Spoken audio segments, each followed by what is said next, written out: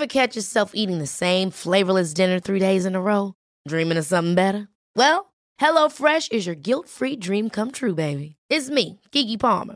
Let's wake up those taste buds with hot, juicy pecan-crusted chicken or garlic butter shrimp scampi. Hello Fresh. Stop dreaming of all the delicious possibilities and dig in at HelloFresh.com. Let's get this dinner party started.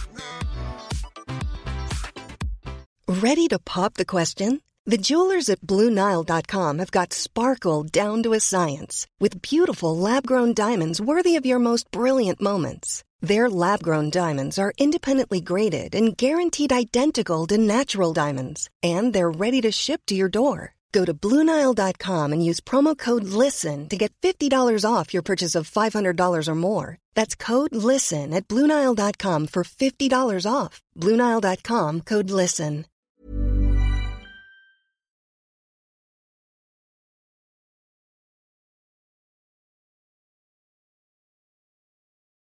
I'm Michelle Laurie, and this is the Nitty Gritty Committee. Conversations about the guts and the glory of life. What's going on? Oh, it's Chrissy. Found her cutting up her clothes. Next thing, she's cutting up her hair. Well, we had to forcibly restrain her. Don't give us that, Smith. You two, no television for 2 nights. The governor wants to see you. I don't care what the rest of you bitches do in this funny farm. I just want my own space. Get it? Because you haven't got what it takes! You haven't heard the end of this? Well, I hope for your sake I have. Kerry Tucker is a university lecturer, academic, writer and a corporate speaker. Kerry advises on Foxtel's Wentworth, the brilliant reworking of the classic women's prison drama Prisoner. It's based on her own experience as an inmate in the Dame Phyllis Frost maximum security prison in Melbourne.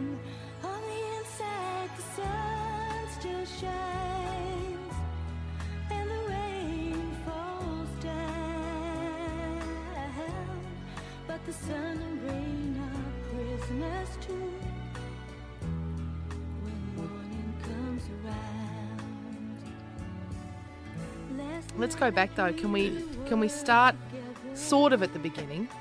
Let's go back to the early 2000s in your life. So you were at that stage a working mum. So I was just a normal mum of 2 young daughters. At the time, it's such a long time ago now, I was very desperately unhappy. I also had no idea that I was suffering from dissociative identity disorder, which is previously named multiple personality disorder. Really? I had no idea of that. I guess that's the general point of it. So yeah. On the scale, my forensic psychiatrist, when I went to prison, on the scale I was 7 out of 10. So I was sort of just stopping short of naming the other personalities and having them dress in different clothes. Well, this is, okay, now I had no idea about this, so this is a whole other issue. So you I would say a lot of people find themselves in prison with mental illness. Absolutely. And probably a lot of them, it's the first they've known of it. So looking back now, how was that actually working in your life before your arrest? How was your dissociative, is that what's called dissociative identity disorder? Yes. I actually couldn't tell you how it was working because I wasn't aware of it. Yeah. What I was aware of was people saying to me, which Kerry is this today? You know, what was that for? Why did you say that? You're so different today. I would remember, driving from Hillsville to Ringwood, which is, say, a 45-minute drive, and I'd be filling up with petrol, and then all of a sudden I'd stand there and think, how did I get here? I didn't remember the drive as such. So there were little cracks that I could relate to. Yeah.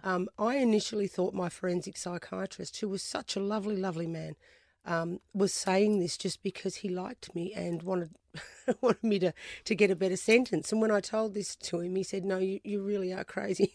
Wow. So, but I didn't know this, but everybody around me sort of did. They weren't surprised at all that, I was diagnosed with this. I've done a little bit of reading about it in the past, and isn't it generally to do with pretty extreme childhood trauma? Yes, yeah.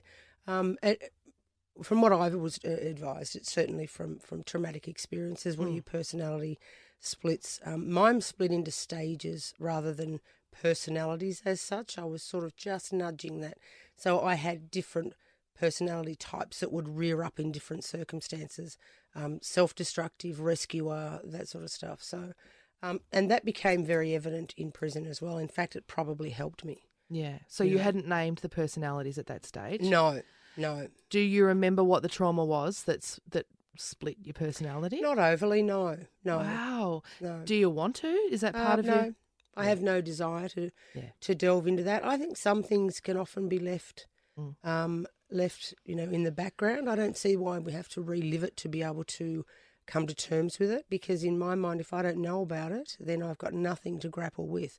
The other thing is, memory can be a really difficult thing. So, unless I know that it happened, I might convince myself that something else happened. So I really don't know, and I'm way past worrying about that. Yeah, there's a lot of writing about that, isn't there? There certainly is. The sort of lost memories that are retrieved sometimes weren't memories at all. Exactly, and I've seen that in prison. It's a very, very easy thing to get into, and it's somewhere I don't want to get into. My life is very factual. It's very open, so I don't want to bring in anything that I'm certainly not sure of, or that may appear made up, because I can't dispute it. I have no memory of it. And that's for quite a long period of time. But interestingly enough, after spending 2 years in a maximum security prison, the forensic psychiatrist came out to assess me just before my trial, and I didn't score on the dissociative identity, scale at all. So It took going into a maximum security prison and having the role that I had to be able to start to heal myself. So before all of that, you were working at the sawmill? Yeah, well, for friends in the office. Right, and that is where you were siphoning cash from? Yep, absolutely. Yeah. How much was it? Well, I went to prison for $1.9 million. That's, wow. That's in my mind disputable, but there was never a forensic accountant involved, with working it out. But that's what it is. So you can't cry over spilt milk. No. And so did you plan to start stealing from the people you were working for who were also friends of yours? No, I didn't. Absolutely not. It was, it became a force of habit, I guess. It made a very desperate, unhappy situation a lot easier. And when you're in a desperate situation, it's really, really easy. It's not a big step to make desperate decisions and really bad decisions. And then you just, if you're used to living in a hostile environment, it's very easy to justify it in your mind, because that's what you want to do. You don't want to feel bad about what you're doing, so you justify it, and that's why it becomes a habit. So was it the hostile environment? Was that your marriage? Were you in a bad marriage? Well, it was an unhappy marriage. Yeah. Okay. So you're unhappy, and to make yourself happy, you were finding little bits of extra money to send across into your account. Yeah. And anything that would make everything okay. So there was no hiccups along the way. So no bills, no financial problems, things like that. I can sort of understand how that would work. So, a couple of days ago we realised our shower was leaking, So then all of a sudden you've got this big expense you weren't planning, and I can understand how you might sort of think, oh, if I could just nip that across there, and always with the intention of paying it back. Absolutely. Yeah. There's never an intention to hurt. Normal people don't just wake up and decide, today I'm going to go and commit crime. Yeah. Today I'm going to take advantage of friends or of a bank account or whatnot, or I might just go and rob a bank because I need to do this. It's a slippery slide. It's something that you find yourself in, and then you start looking for ways out of it. And if opportunities arise in the way that you are and the way you're thinking, this is where it's very easy to make really bad decisions. So you slide a little bit of money across with the intention of paying it back, but then no one notices. The business is still going great guns. It's nothing to them compared to what's coming in and going out. So then something else pops up and you think, just one more time, I'll just slide a bit across. Absolutely. Yep. Yeah. Yep. And that keeps going and going and going. And that's a normal, I do a lot of speaking around white collar crime, and that's a normal way of thinking. It's a normal way. And while you're in control of that, you have that, that mindset that, well, it's okay. Sooner or later, something's going to happen where I'll be able to fix this. Yep. Yeah. But what did happen in the end? What stopped it? The company went broke. Right. So, the company went broke and the police were brought in. I was aware that the police were involved, and it was literally only about 4 weeks later that I was at the gym and they come and arrested me.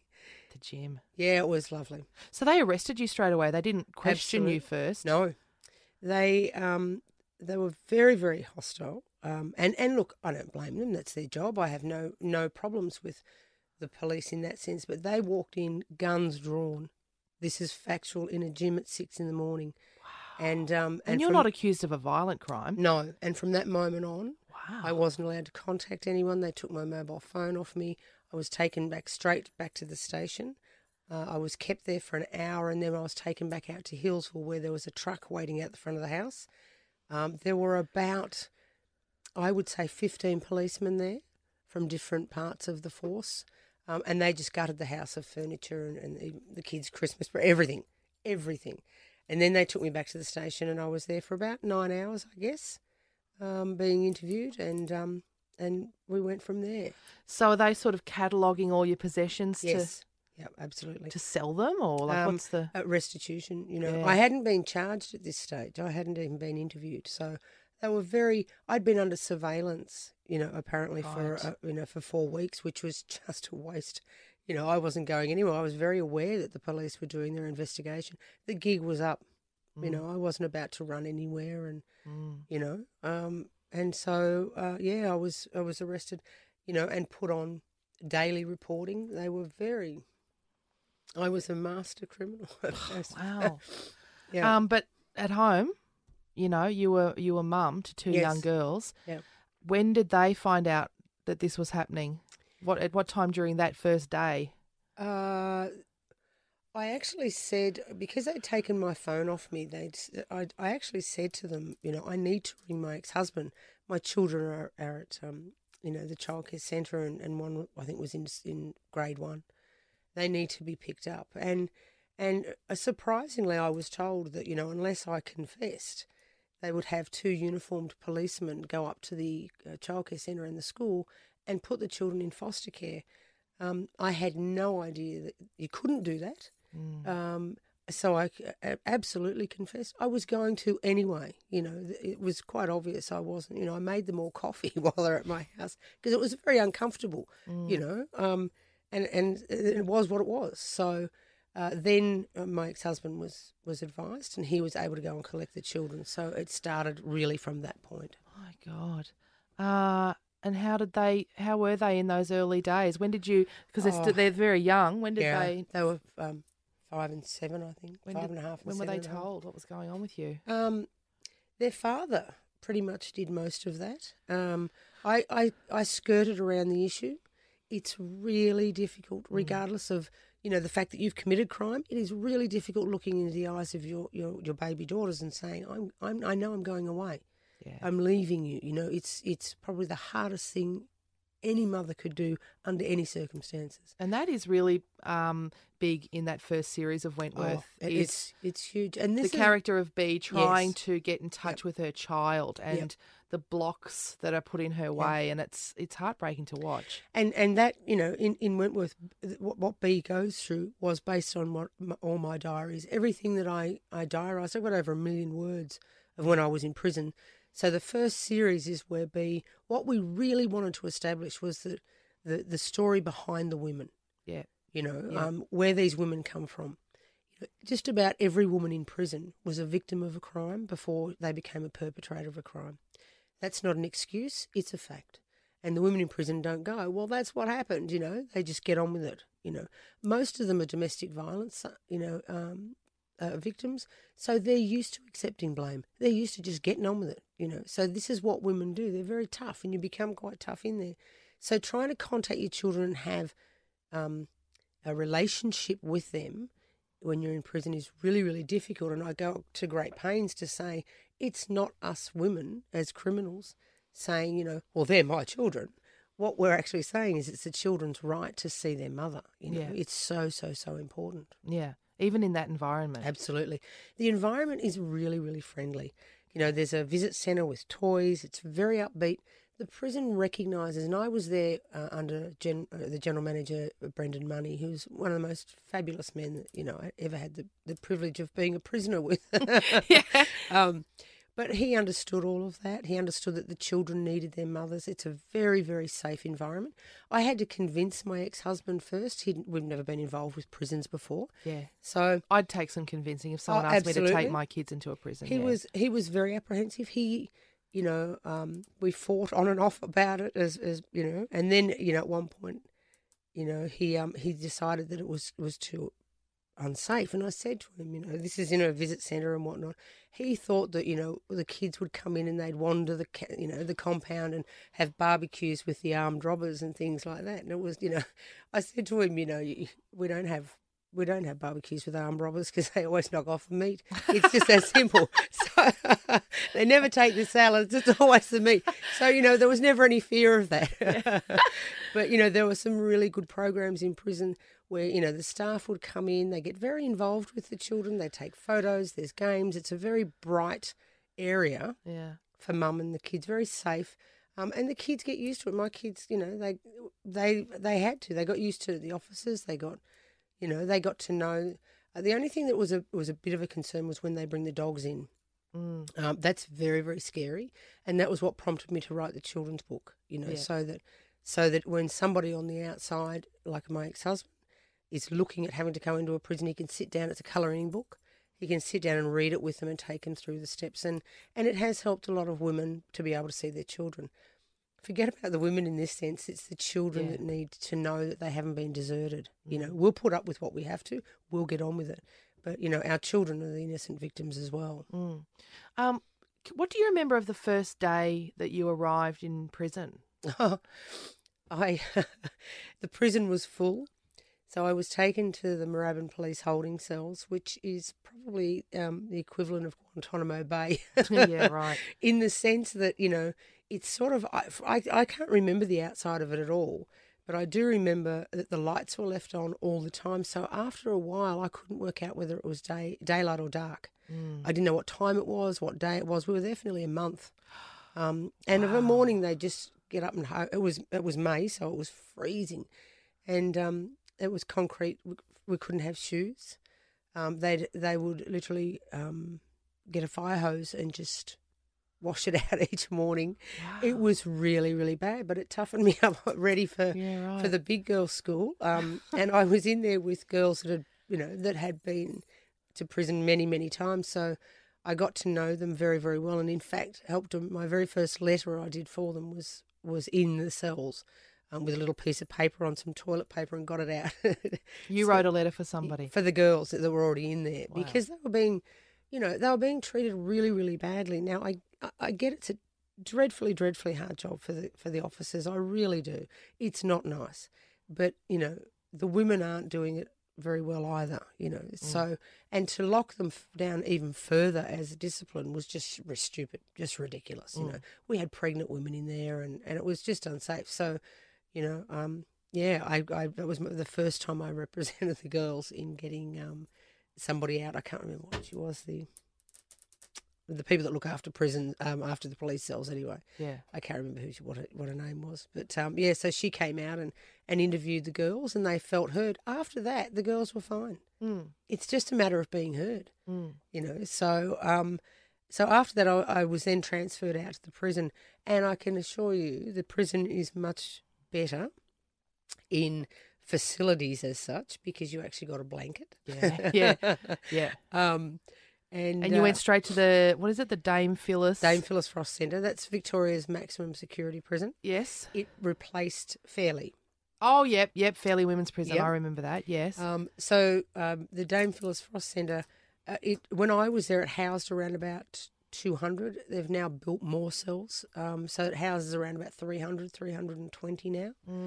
And everyone goes there. It's not like the men's prisons where they have remand and high security, minimum security and maximum security.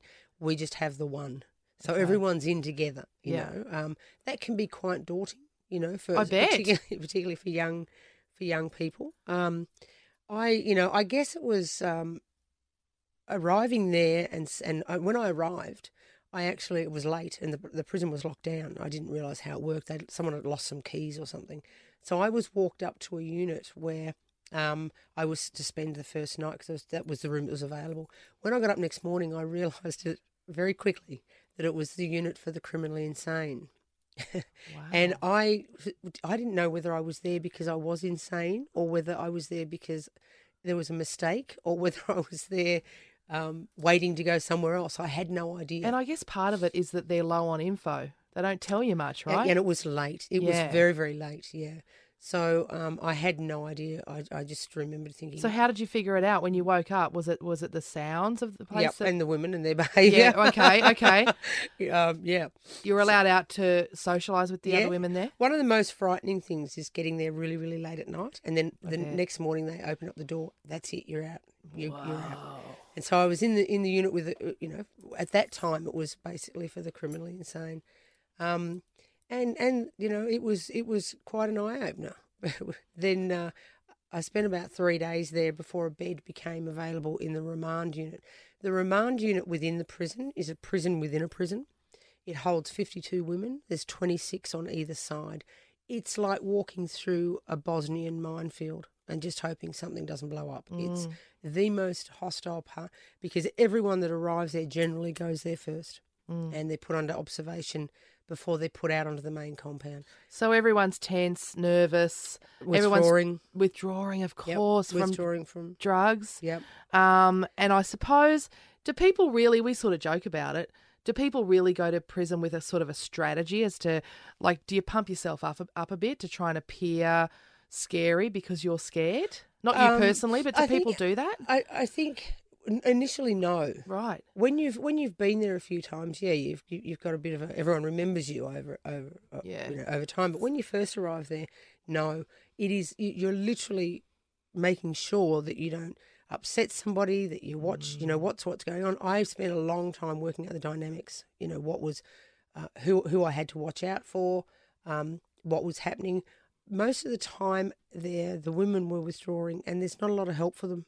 It's a really, really horrible thing to see. And when someone can't look after themselves, it's almost impossible to walk past them and just say no. So these were women that coming in at about 48 kilos, and desperately, desperately ill. But that's no concern really of the prison. They have to be completely and utterly, ready for hospital before anything will be done. They're left to withdraw themselves, and that's. So the girls have a camaraderie where they look after each other and make sure that, they've got...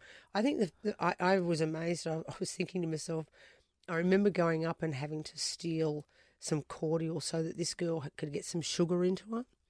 And I was so proud of myself that I managed to go into the kitchen of a maximum security prison and steal this inch of cordial and whatnot. And I was walking away thinking, wow, I'm in here for $1.9 million and I couldn't feel more proud at the moment.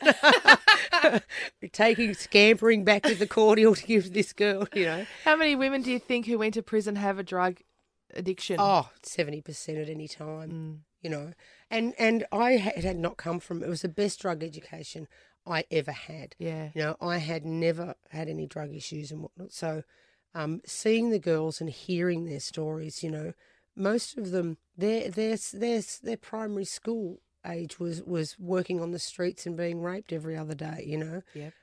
Sexual abuse. It's just insane. And behind these women are really, really lovely girls. And this was what I had the privilege of seeing. Some of them are bad. Yeah. Some of them just should be there and stay there. But that's not by far and above. That's not the majority of women there. And that was again what we tried to do in Wentworth. The first season, was to show that these women aren't, the prison isn't just about these animals locked away that have got no social skills, because what that does is then causes a community to think, well, they're right where they should be. Yep. And that's just silly because every woman gets out. And in my mind, if I'm getting out and I'm going to live next door to you, wouldn't you hope that while I was in prison, we did everything we could to make me a better person? Yeah. Definitely. It's just so simple in my mind. And seeing it from the inside as I have and seeing it from the outside as well, it makes even more sense that you invest instead of, it's not sexy for politicians to say, I'm going to put money in prisons, which is just silly. Absolutely silly. Speaking of sexy, by the way, both Wentworth and Orange is the New Black Yep. portray a lot of sex Yes. in the Yep. prison. Is that Yep. true? Absolutely. Yeah, right. Yeah. It's there's a lot of different relationships as far as sex goes in prison. Gay for the stay. Yeah, I've heard about that one. That's where you're not gay on the Yep. outside, but Yep. inside, sure. The other one for gay for the stay or gate gays. Gate gays. So what happens is that once you arrive at the prison, you all of a sudden become gay. Right. Yeah, and when you leave, you go back to your boyfriend. Yep. There are a lot of women in there that had relationships with other women. And I used to sit and talk to them and say, you got a boyfriend and whatnot. But they wanted, it wasn't about the sex. It was about having a loving relationship. It was about that sort of stuff. So I would say half of it was about just having a nurturing relationship with somebody. The other half of it was just rampant sex. But you get that anywhere. Yep. It's just the average stay is probably around 3 years. Women are women. Yeah. Well, humans are humans. Yeah, it's exactly right. So what happens when the prison realises there's a relationship going on? Do they? look, Is it allowed or? when I was there, they just sort of tended to turn a blind eye. There was no, it wasn't openly. Girls would walk around maybe hand in hand, but you wouldn't see them having sex in the middle of the compound. So if they were caught and it was somewhere public. It's that time of the year. Your vacation is coming up. You can already hear the beach waves, feel the warm breeze, relax, and think about work. You really, really want it all to work out while you're away. Monday.com gives you and the team that peace of mind. When all work is on one platform and everyone's in sync, things just flow. Wherever you are, tap the banner to go to Monday.com. Ever catch yourself eating the same flavorless dinner 3 days in a row? Dreaming of something better? Well, HelloFresh is your guilt-free dream come true, baby. It's me, Keke Palmer. Let's wake up those taste buds with hot, juicy pecan-crusted chicken or garlic butter shrimp scampi. Hello Fresh. Stop dreaming of all the delicious possibilities and dig in at HelloFresh.com. Let's get this dinner party started.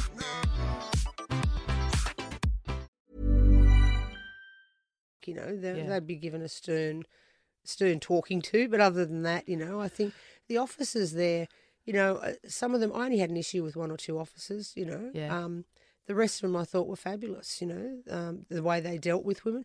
They're different in the sense that, they have a 6-week training course. So they related to a lot of the women. They would turn a blind eye to that sort of stuff anyway, which is because it's just a natural thing. Then there are other women in there, that are just like myself that was heterosexual, and there's women in there that are there for 15 years that wouldn't even think of it, So it's just an amazing dynamic in there. It's a fascinating place. Yeah. In the series Wentworth, one of those early moments that Bea really thinks, where the hell am I, is when she swings around her doorway and that stunning girl who plays Frankie Nicole. is just going hell for leather with another girl in her bed, Yep. and she just kind of looks up and looks Bea in the eye. Yep. And it's a really powerful moment. Do you remember that moment for you in terms of that moment It where was you exactly thought, that moment. was it really that? Yes. Wow. This is how much, I say about Wentworth being based. It was literally that moment. And because as much as, Frankie and Bea and whatnot, and Lizzie, they're all based on the prisoner people. Yeah. Because they've been re-imaged for the characters. They're also based on the real women in prison that were focal around me. And interestingly enough, they all slip into that, because when it first aired, the girls from prison were Facebooking me and saying, wow, I know who that is. That's I bet. And my biggest concern was that they, that I didn't disrespect them. And they loved the first series, So that was exactly my, I opened it and it was, I won't say who the woman was, but, after that, she was, pretty keen, pretty interested, in me, and I was like, "This is going to be great." Was it scary? Yes, it was, because You're I didn't a nice want suburban lady from Healesville, and I really didn't want to upset this girl, because for a moment there I thought she was a man. Anyway, wow, yeah, okay. So, but we actually became friends, and I remember at one point, my first day there, and I was like, in the back of my mind, I'm thinking to myself, oh, I've been married. Not much scares me anymore. If I can get through a marriage, any woman can get through a marriage. Yep. Prison's got to be easy. So, but one of the first days, there was a prisoner who'd been there, and she was very well known to the system and very well connected. And she came up and she said to me, "Give us your smokes." I went, "Oh no, not really. No, I'm pretty keen to have one myself." And she, long and short of it was that she was, well, why don't we go outside? And I'm like, "Oh no, thanks. I'm quite okay in here." She said, "Let's go outside." She said, and I just looked at her and went, "Oh," and I just gave up. I thought, I'm in the worst place ever. I'm there's no lower you can go apart from death. Yep. And I was standing there, I'm looking at this big woman, and I said to her, "Look, we can go outside. I'm not going to win. There is no doubt about this, but you're as sure as shit going to know you've been in a fight." It was my only, and it was all mouth. I didn't mean that at all, but I'd heard it in a movie. Wow. And it just came to me, and she just looked at me and went, and everyone's watching then going, "Oh, what are we going to do?" And she just looked at me and said, "You're crazy," and walked off. And I thought, so I was onto that from the word go. Yeah. You've got to have that bravado. And, look, I am not a shrinking violet, so I was able to use that. The other thing is I have a bit of a sharp tongue when I need to have it. And no woman likes to look or be made a fool of in the compound. So if I found myself in a difficult situation, I'd make sure it was right on the compound. Yeah. And I had the ability to make them make a tough girl look stupid. And no one wanted that, so they'd sort of go. After a while, I started doing all of their parole letters and things like that. So I became their trusted confidant, and very handy in that sense. Yeah, because you weren't as marginalised as most women in there. You hadn't come from an easy life, but certainly you're very well educated. You're very smart. You're very well spoken. You have a confidence about you, and you have real leadership skills. So how did you start to use those skills and sort of make a life for yourself, a positive life for yourself in prison? I think one of the first things that I have a real issue with was bullying. And to see, in an environment where you don't have to worry about how you look, how you say something, particularly, in the real world, you have to be very careful about how you approach this sort of stuff. In prison, it's literally, this is going to happen. I wouldn't have that sort of around me. So I would tend to advocate on behalf of everybody that couldn't stand up for themselves, Then it was a matter of the art of negotiation. So I would negotiate between different groups as to whether someone was going to be safe on the compound or not. It was, and it was also that when I first got there, there were hardly any women getting their parole, which was just crazy. And when I started listening to their stories and their language, it was like, yeah, probably not the best thing to say to a judge. Yeah, right. So their presentation, and their hostility, right, and their not being heard. So I basically said to them, "Sit down. You tell me everything. I'll put it into a legal letter, and I'll put it forth to the parole board." Most of them hadn't done programs because the program wasn't available to them, or they weren't allowed into the program, so therefore they didn't get their parole. The more marginalised you are, the further you are on the fringes of society, the harder it is to get in the middle, eh? Absolutely. And so we started doing that, and I'd say to them, go in there, approach the judges, don't open your mouth. Just give them the letter. Right. And it went from about 3 girls getting parole out of 40 to about 38 getting parole out of 40. Now, the thing with that is that the girls earned their parole. They could get back out with their children. They might come back, who knows? But they were getting their parole. They were being heard. So they were starting to, then it wasn't a far stretch to start to convince them to start coming to education, So they started learning. They started doing programs, which, as we all know, makes them feel a lot better. Most of them had grade 3 education, Yeah. So it was about making sure that the women were really heard. And I had that ability, so I was never going to be one to sit there and just sit in the unit and sit and smoke outside. Yeah. So you got you furthered your education. I did my Master of Arts. You got a master's in there. Yeah. And then you encouraged the other women to also pursue education as you were. Yep. Because see, in prison, again, I go to great pains to say that in prison, these sort of things are privileges, If we want to do education, we have to be well behaved. We have to pay for it ourselves. We're not robbing the system, and we're not, getting education that somebody on the outside could have got. We've heard all of these stories. we had to earn it. And trying to do a Master of Arts in prison when you don't have a computer and you've got the dog squad ramping your unit every day can be a bit tricky. So, we really earned our degrees, and it was one of the first full graduation ceremonies that came into the prison. Wow. The rest of the prison was so proud, that we were able to do this because no one thought we'd be able to do it. On the outset, it was a sort of a little bit of a study, So we all went on and got our degrees, and and it set a new culture in there for learning, particularly with the women. Some women just need to know what their rights are. Yeah. Some women have given up so much in their heart that they'll accept anything. And my point of view is, I see it from both sides. If you're in prison, that's a consequence. That's you just pucker up, Yeah. But while you're in there, the time needs to be useful, to work on these women. You got a captive audience. When I was there was no domestic violence programs. We lost women. They would leave straight after. They'd go straight back to the same abusive man, and they were eventually killed. Yet I'm thinking, you've got a captive audience. They're not going anywhere. And they've got that time away from their life to be able to look back on it. Yes, and to be able to work changes on them, and you never know, Yeah. You never know what you can change within a person. I've seen so many women change. Just get up one day and go, I'm not doing this anymore. I'm going to try and do this, and I'm going to try and do that.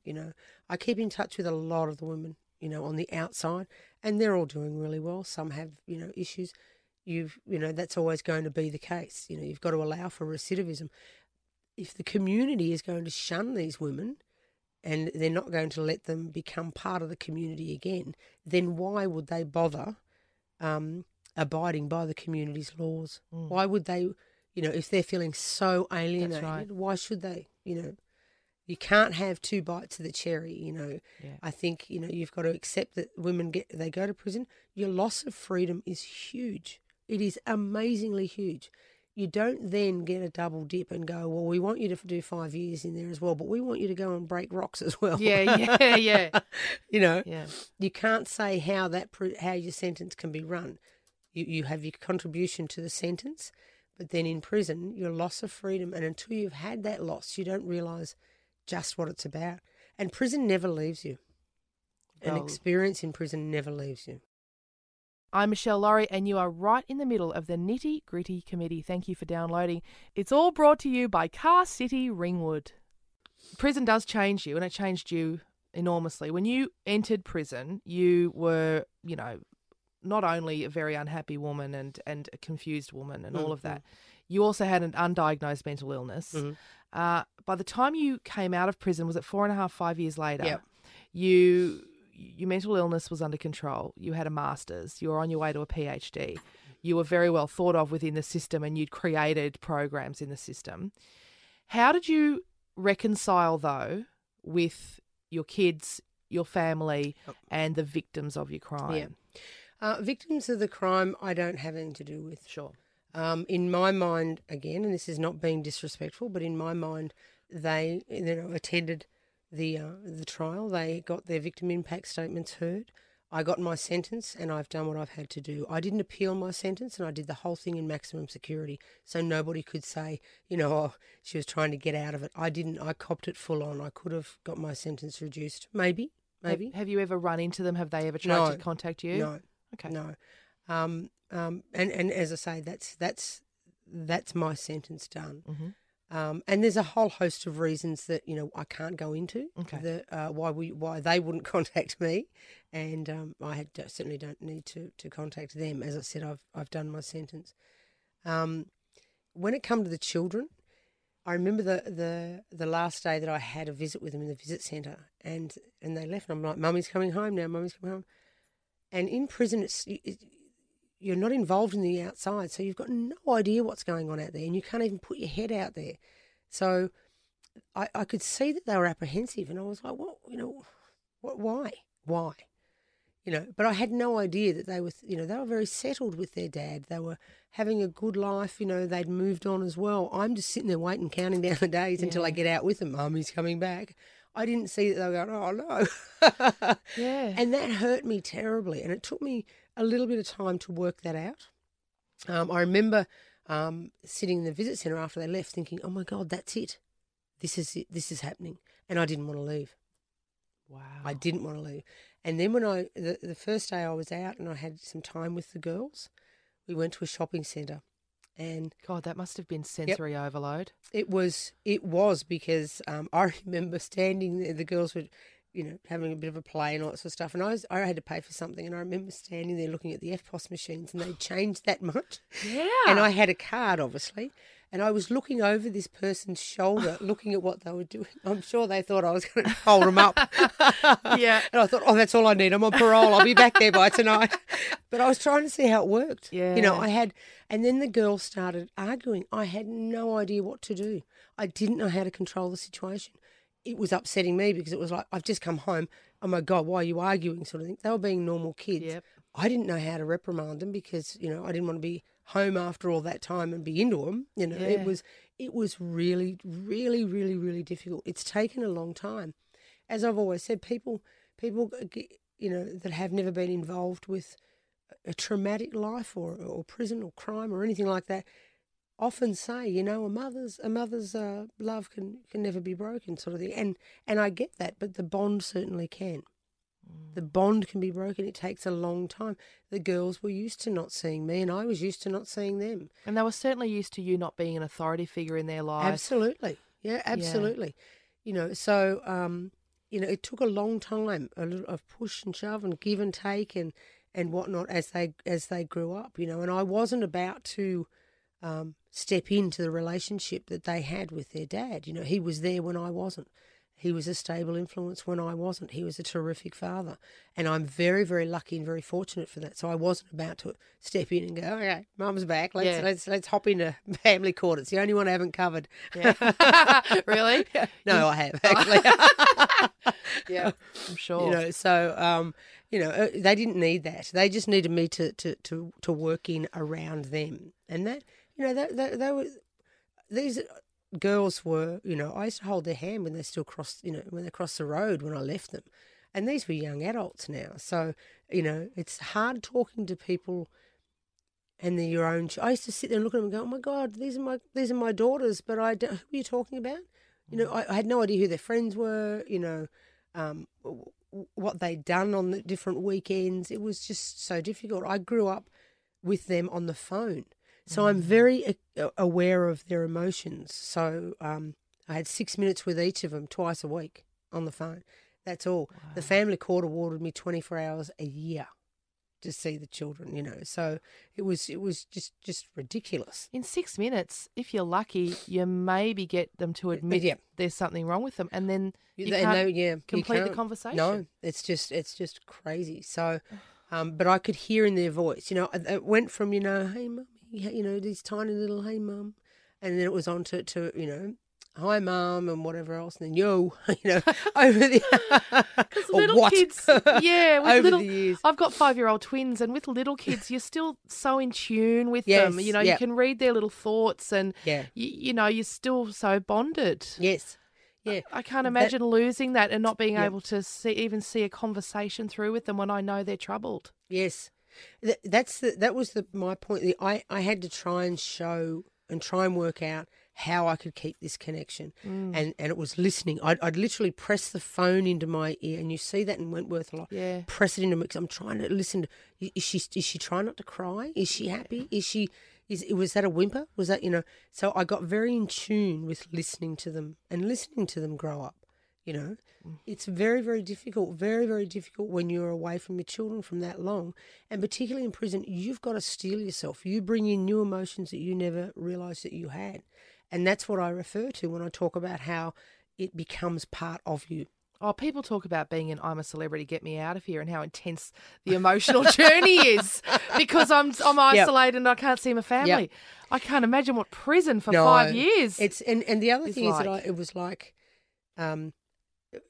not being able to go and pick up the phone, not being able to open a door, not being able to do this, that and the other. It's once you realise the degree of hopelessness, then you realise you can't change the unchangeable. I can't do this, so I've just got to get it in my head. I can't do this. So in the end, you start to work out, okay, I can't do that, so don't worry about it. And you become quite ruthless with your own emotions. Yeah. I remember with the girls, each time they left, particularly the first time they left the visit centre, you know, I started to cry and I thought, if I do this, I could feel that I would never come back from it. Yeah. That if I let go, I'm going to be this blubbering mess for the next 5 years, sitting in a corner, rocking to and fro, you know. Yeah. I just knew that I wouldn't be able to claw my way back if I didn't. So I just sort of was like, right, okay. And you steal your emotions. That's what you have to do. And you compartmentalise and you put it out of your mind. You don't think about it again until you need to address it for the phone situation or visits again or whatnot. So it's really difficult, and you really need to live off those emotions. You can't. It's no place for the weak. No. No place for the No. weak at all. So you've been out of prison, would it be 4 or 5 years now? 6. 6 years. What's your life like now? What does it look like? It's really busy. I do a lot of public speaking and Just open doors whenever you feel like it. Get on the phone whenever you feel like it. I do what I like. Yeah. God, what an amazing Yep, feeling. It is. It's Do you still have moments where you think, I can do whatever I like? Absolutely. And sometimes, it's when I talk, sometimes I deal with things quite harshly on the outside as well, because I still tap into those emotions. Yeah, I bet. They're so ingrained that they kept you alive that it's pretty hard to just, let them go. But the ability of just being able to do what you want when you want is huge. The simple things in life are what you appreciate. Nothing else matters. It really doesn't. Once you've been deprived of absolutely everything, nothing else matters. To be able to sit, and look at a mobile phone. Yeah. When I remember when I went in, there wasn't any picture messaging. Yeah, technology moves fast. And I went out. I know, amazingly. That was the biggest thing that I noticed. And I was sitting at a restaurant outside having a glass of wine when I got out, thinking, this is great. And my ex-husband sent me a text, and I looked at it and I was like, oh, I couldn't understand it. And I just looked at everyone and went, oh, clearly he's drunk. And it was the new text type. Yeah. I couldn't read He's it. giving you lols and yes, yeah. I couldn't read it. He's drunk. And I was like, oh. And I was standing there sort of going, yeah, see what I have to put up with? Yeah. So, so I do, I'm not involved with Wentworth anymore. Okay, the show, right. But you still do a lot of corporate speaking and absolutely, and yeah. all of that stuff. And Yep. you're a university lecturer. Yes, yeah, in media. In media. Yeah, well, it's good to have experience on both sides. It's incredible one of experience. as a practitioner, one of the things was, I remember when I was arrested, and the paper actually had Tucker behind bars, and I read it and I was like, oh. And I was thinking, the community must be sitting there going, oh, thank God. But who is she? Absolutely. It was the only time I saw, the other time I saw that was Mockbill behind bars. Yeah. And I thought, so, it was this huge, huge thing. And it was, and it occupied all of the newspapers, and it had, mum of two. It wasn't like, the reporting was quite different to how you would report a mail, Yeah, absolutely. So it's like a double conviction because why weren't you at home with your children? Because you're a woman, you do get it. And unfortunately, I had a woman judge as well. So, and she was not sympathetic? Oh, gosh, no. Oh. No. That was, I knew from the outset I was dead in the water. Oh, really? Yeah. Wow. I think because she may well have mentioned it on the first day. You're dead in the water? Pretty much. Oh, God. So, yeah, interestingly enough. But, I know a lot of judges. I do a lot of speaking, and I do a lot of work for Wear for Success. I'm their Australian ambassador and the patron for VACRO, which Justice Harper is also patron for them. Two amazing, amazing services in the community that look after, particularly women, but offenders that are trying to reintegrate into the community. It's a community service because it assists the community. Yeah. In assisting these people, yes, it assists the community. It's a win-win. And it's a really big thing for busy people to get out of their way and actually look after people that no one else want to know. Well, on that, there'll be people listening to this conversation who think, I want to do something to help. How can other people help? I think Wear for Success. Yep, absolutely. Okay. They're always looking for volunteers. They do such a magnificent job. They really, really do. Is that donating clothes or time? Yeah, or and time money? and services. Great. Anything at all. they do a lot of programs. It's a fabulous organisation, and we like to hook in with women coming out of prison, so they have that, and they have these people to sit and talk to as well. That's half the thing. Loneliness is very, very destructive, and women particularly, I can't speak for men, but women particularly suffer this when they get out, whether it's because of themselves or whether it's because of the community isolating them or having no money to be able to be involved in the community. Either one is very, very destructive. A lot of women like to go back to prison for that reason. I was out 3 days and wanted to go back. I was out 3 days and at 3:30, they're doing muster now. I know exactly where to go. I wanted to go back. It's, getting out of prison is much harder than going to prison, I can assure you.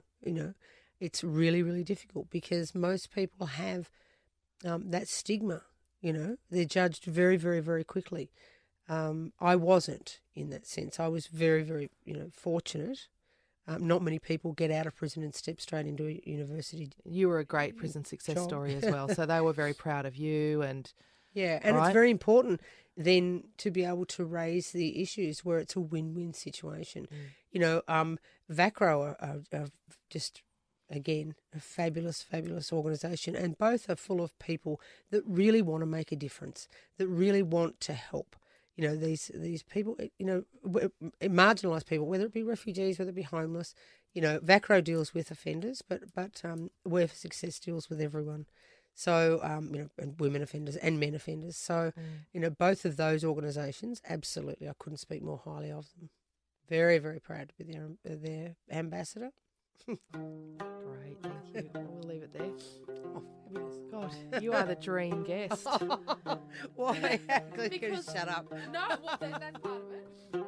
You'll find more info about all of our guests at michellelaurie.com, as well as a place to leave questions and feedback. There's also a link there to the website of Tenzin Choyil. He is the man behind the beautiful Tibetan music you've heard throughout the podcast. Thank you to Tim Mountford and Peter Laurie for editing help, but please know that the clunkiest edits are all mine. And thank you for downloading this episode of the Nitty Gritty Committee, conversations about the guts and the glory of life. Please subscribe to get them all on iTunes, and go ahead and leave us a nice review if you feel so inclined.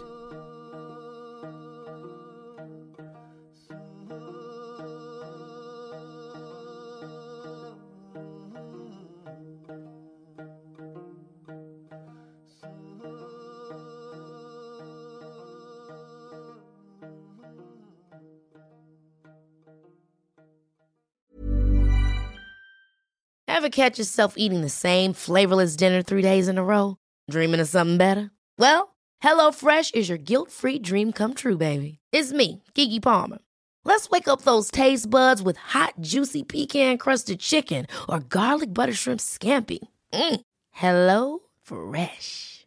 Stop dreaming of all the delicious possibilities and dig in at HelloFresh.com. Let's get this dinner party started.